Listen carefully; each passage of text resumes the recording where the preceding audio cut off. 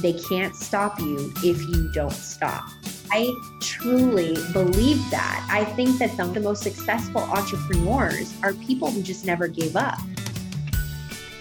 Hey, welcome to My Company Story. I'm your host, Don Burge. My Company Story is a podcast where I get to interview some of the most interesting business owners and CEOs about the challenges that they've faced and how they've overcome them. Enjoy the show. Hi, I'm here today with Olivia Alexander. Olivia is the founder and CEO of Kush Queen. Kush Queen is the original CBD wellness and beauty brand. Olivia, welcome to My Company Story. Thank you so much for having me. I'm so excited. So let me tell the audience a little bit about your background here. You have the uncanny ability to not only hear opportunity before it knocks, but act on it. You founded in 2013 the Crystal Cult, which was a need for fashion-forward cannabis accessories. And then in 2015, followed that up with a co-founder starting the Third Eye Agency, which is an influential marketing agency serving the cannabis community. And then in 2015, also a sister company of Crystal Cult started what's now Kush Queen. So why don't you tell us a little bit about what Kush Queen is and who you serve and a little bit about what that business is? So Kush Queen is a luxury lifestyle brand. We specifically make cannabis and CBD products. So bath bombs, topicals, lotions. I'm really fascinated and passionate about how people will use cannabis in the future. And I was really driven to make a product and a brand that spoke to people who were not cannabis users. And really that's where the brand was born. With the Crystal Cult, I made a cannabis vaporizer, a vape pen, a fashion accessory. And when I did that and I called it Kush Queen, I discovered this massive audience who is completely ignored by the industry, by marketers, and they used cannabis, but they didn't look like a stoner. They didn't relate to stoner things. And when I started posting content, beautiful images, ways that people were using this product that had nothing to do with this stigma, I found this audience. I had to develop products for them. All right. So I'm a little ignorant to this. I don't know, you're looking at me right now over Zoom. I'm not a real stoner kind of guy. I don't know much about this. I don't know. What would you use? What would I use or what would one use this product for? So what we're talking about when we say CBD, it's cannabidiol. It is an anti-inflammatory molecule. It's antioxidant and it's antibacterial. So what CBD is doing, it's fighting inflammation. That's why when we take it, we feel better. And that's why I use topical products. So you soak in one of our bath bombs, you're taking on the CBD and the essential oils. It feels like a deep tissue massage without the $80 charge at the end of the massage. Oh, I see. All right. I recommend a pain lotion for you. Maybe you have some sore hands or sore joints, but really CBD and the molecules that come from this plant, they're interacting with a system inside of our body that we all have, and that's why they work. I see. It's really, truly something that not a lot of people fully understand yet, but I always like to tell people this is real science. This isn't pseudoscience. Right. And the molecule has an interaction with our bodies, and it's more powerful actually than vitamin C and vitamin E. I see. And it has this stigma around being cannabis is the kind of the overcome, you have to overcome that or deal with it or make that a part of it.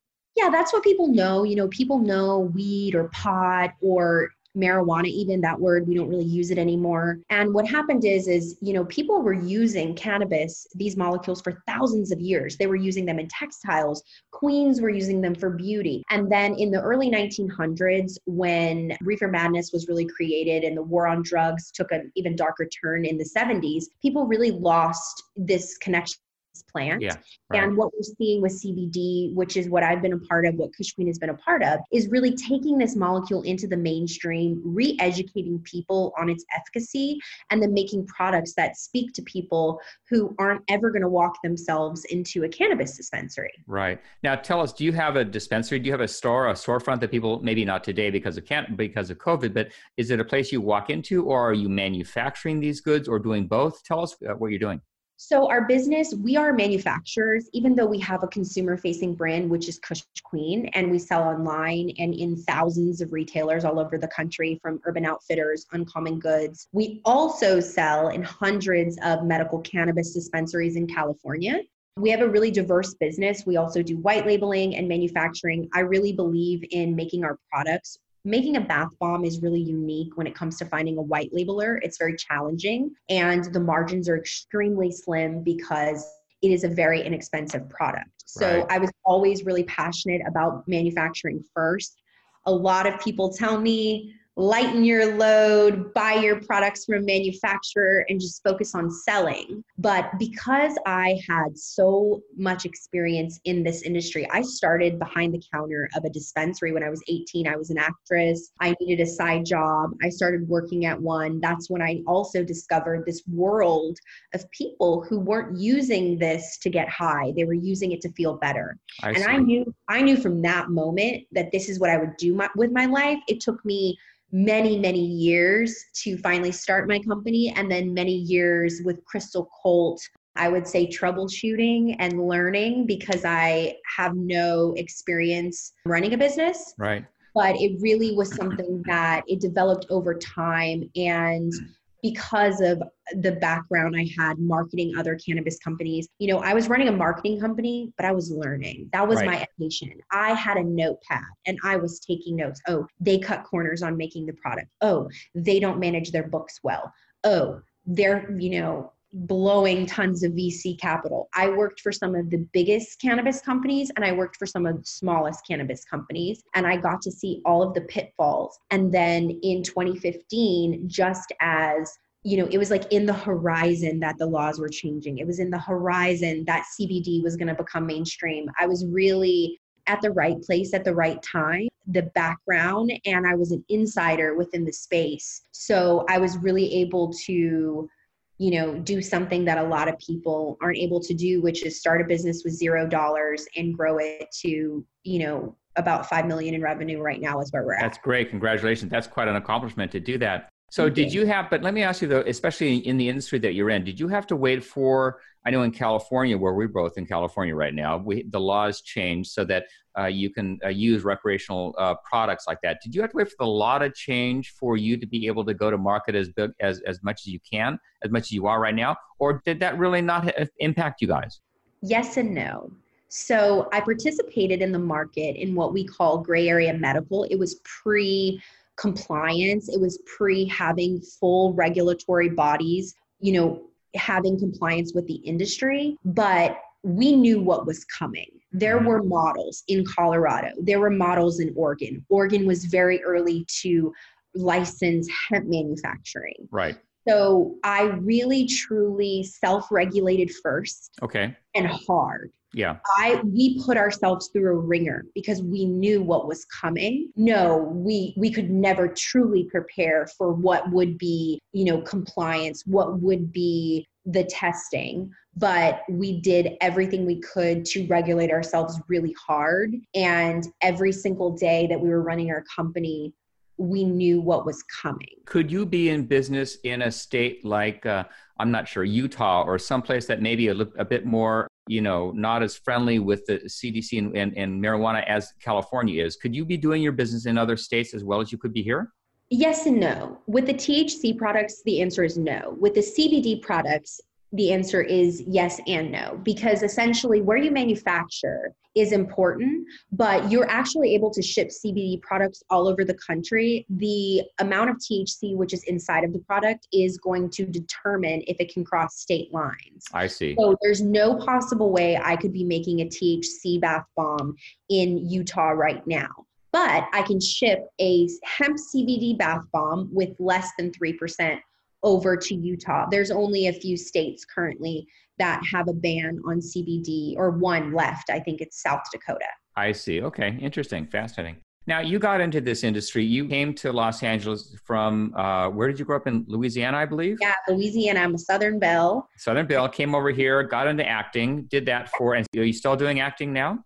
No, I gave up my career as an actress. I had a day where I was running the Crystal Colt. I was on the set of a film making $100 a day. It was a low budget film, and Crystal Colt had sold over $1,000 in product that day. And I thought it might be time to give this up.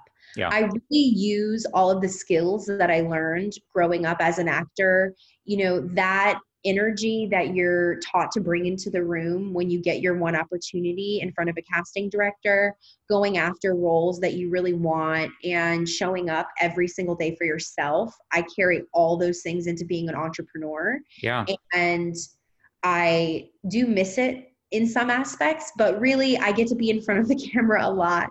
Right. Well, especially now with Zoom, we're all in front of the camera these days. And I Yeah. understand on Instagram, you have what, 2.5 million followers or so on Instagram. So that's a big platform there, isn't it? Yeah. I mean, Instagram and I have had a really rocky relationship. It's been one of the bigger challenges of my career with them is that, cannabis content, even hemp content was prohibited for a long time, especially in the early days of, the 2013 when I was posting this type of content. It was censored. Instagram banned me. They took away millions of followers. I would have millions more.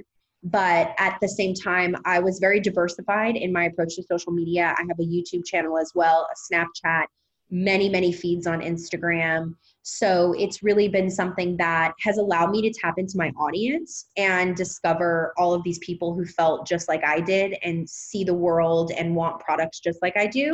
But it's definitely been a challenge. But I don't think I would have ended up, posting content and making videos on Instagram if I hadn't been an actress pretty much my whole life. Wow, that's fast. And that leads us into what we would talk about on this show all the time, and that's the challenges that you have faced as an entrepreneur and in the industry that you're in. Can you tell the audience a bit about, Olivia, a bit about the challenges that have been unique to you that you just described one of them right there with Instagram? I mean, there have been several others. What else can you tell us about some of those challenges and then more importantly, how you overcame them? Yeah, that day that I lost 1.5 million followers in one moment was a pretty big challenge.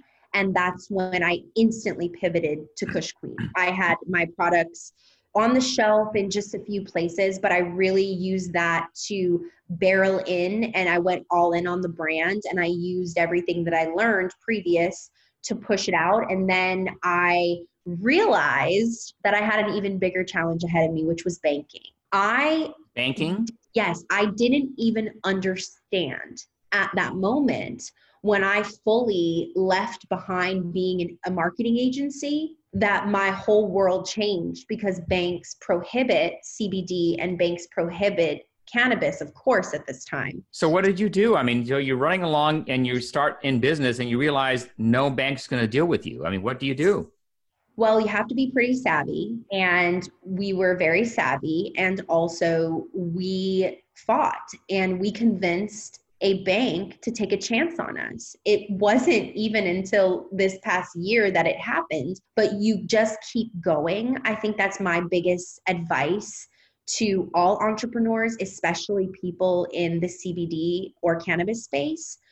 You are going to be faced with challenges every single day in an emerging industry. Even the banking now that we have is monitored at such a high by the FDIC, and every single thing that I do, from even trying to get life insurance, is challenging. But I take it as an opportunity. Every single time someone tells me no, I go back and I ask them again, and I tell them one more time why I'm different. I have gone to bat so many times for myself. And I think that's really, truly the biggest lesson is bet on yourself and fight for yourself.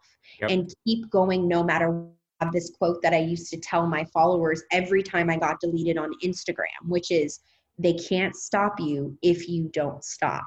I truly believe that. I think that some of the most successful entrepreneurs are people who just never gave up. And it's so corny, but it's true. If I had given up, when I was deleted, if I had given up when my first merchant account shut me down, I most certainly would not be here today. My accountants told me a very unique fact that I went through 17 different merchant processors in a few years. Wow, 17 different merchant processors. Boy, I mean, you have to be tenacious to get through that kind of thing. You have to be sticking with it. And I would imagine in an emerging industry like you're in, there have got to be so many different challenges because the other world is not used to it. I mean, the banks don't know what to do. The insurance companies don't know what to do with you. I mean, everyone has to take a bet on you, and they're not quite sure whether that bet's going to pay off, not because of you maybe, but because of the regulators or industry itself. Yeah, I think it actually came from my experience as an actress. You really did have to go into those rooms sometimes and prove that you could take feedback right away. You could, take direction.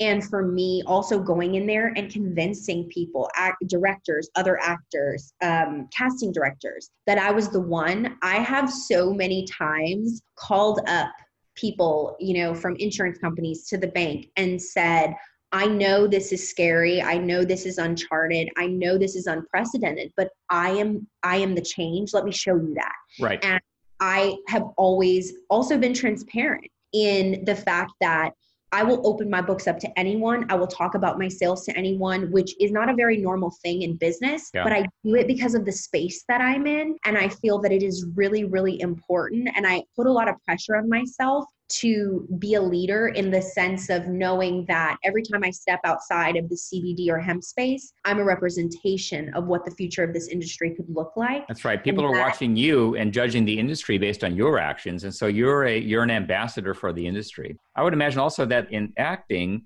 you have to get used to rejection. I mean, you have to keep going to audition after audition after audition, keep hearing no, no, no, no, no. Boy, just to get up the next day and go at it again is much like what you're doing now with business. I just got to get up, brush myself off, and get out there again and do it. Wow, you were the first person to ever say that to me, but that I've never heard anything more true. And I've never felt so seen, because it's really true. It's also, I think, the rejection isn't as common. Like, I don't feel like my business rejects me. I just feel like every single day there is a problem. It's just like this week, having a good week, AC broke in our warehouse. Great. Right. It's always something. Yep. And I think definitely being used to the rejection and hearing no. And also, you don't let it deter you when you're an actor. And it's the same thing with being an entrepreneur. You can't let it deter you. You have to just keep going. I have so many stories. I mean, Harper's Bazaar, I was in New York City. It was 2013. I was doing media, and the woman basically threw me out of Harper's Bazaar for trying to talk to her about cannabis. And it was very early, sure, but it was so interesting because it was that night after that incident that I came to my senses over a cocktail, and I said, I've got to push Kush Queen. I've got to go. And it's sometimes I think it's kind of dangerous, but the more someone tells me no, and if I believe it in my gut too, I'm a very instinctual entrepreneur. If I believe it so deeply inside of myself, nothing anyone else says matters. Yep. Well, that comes through with what you're saying here, Olivia. And I think that in parting, I think that it'll be great to follow your progression of this and see where the industry ends up, see where Kush Queen ends up. And I'd encourage everyone, your website and all of your contacts will be in the show notes in the bottom. So I encourage anyone listening to go there and check it out and try it out if you haven't already, which I'll plan on doing myself. So great talking to you, Olivia. And thanks so much for being on the show. Thank you so much. Have a great one. Thank you. Hey, thanks for listening to My Company Story. We have new episodes coming out every week, so please subscribe if you like this. And if you'd like to hear previous episodes, you can go to mycompanystory.com or wherever you listen to your podcasts. Also, if you or someone you know would be interested in coming on the show, please email me at don@burge.com. Thanks for listening.